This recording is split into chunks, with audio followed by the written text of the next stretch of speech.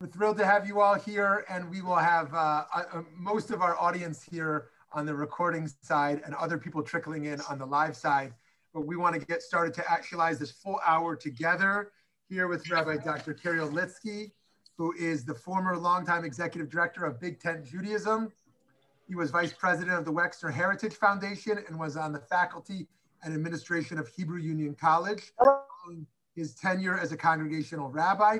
He's the author of over 75 books and hundreds of articles, and has recently focused his attention on writing children's books, motivated perhaps by the blessing of his 7 grandchildren.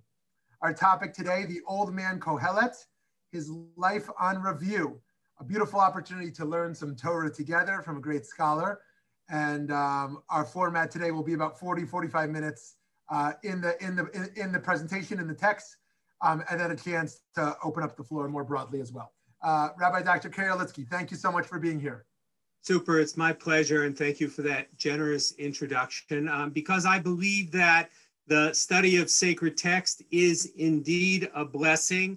And for those of you who might have missed the opportunity to say the blessing early this morning during Minyan, I want to just give us the opportunity to do so now. And so I would begin with Baruch atah Adonai Eloheinu melech haolam asher kitshenu b'tzvotav v'tzivanu la'asok b'divrei Torah. Praised are you, sovereign of the world, who has made us holy with mitzvot and instructed us to busy ourselves in the words and works of Torah.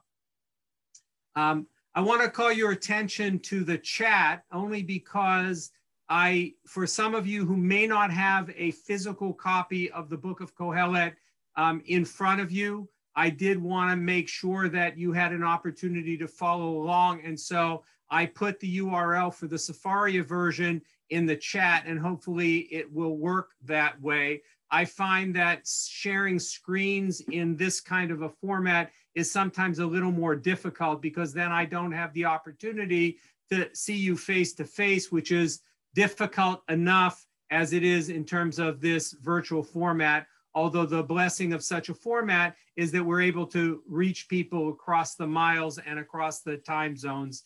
And as was mentioned, it will be recorded as well. So I want to, you don't see it? Let me try it again. Try it again. Hopefully that works. Great.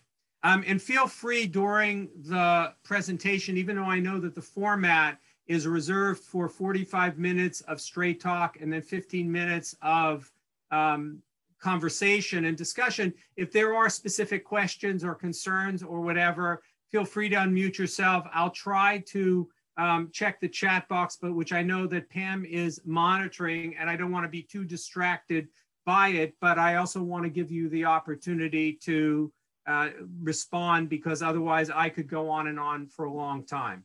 So the first question I really have is, how many of you, just by show of hands, have actually studied the Book of Kohelet before, spent time with it, with the exception of perhaps listening to the birds sing "Turn, Turn, Turn" back in the, I guess, this 1960s? Okay, so the real question is, what do we know about it? What do we know about the Book of Kohelet, sometimes also called Ecclesiastes? You can unmute yourself for a moment if you want to tell me, what is it that we know about it? Anybody? Disillusionment. Disillusionment, okay. It's attributed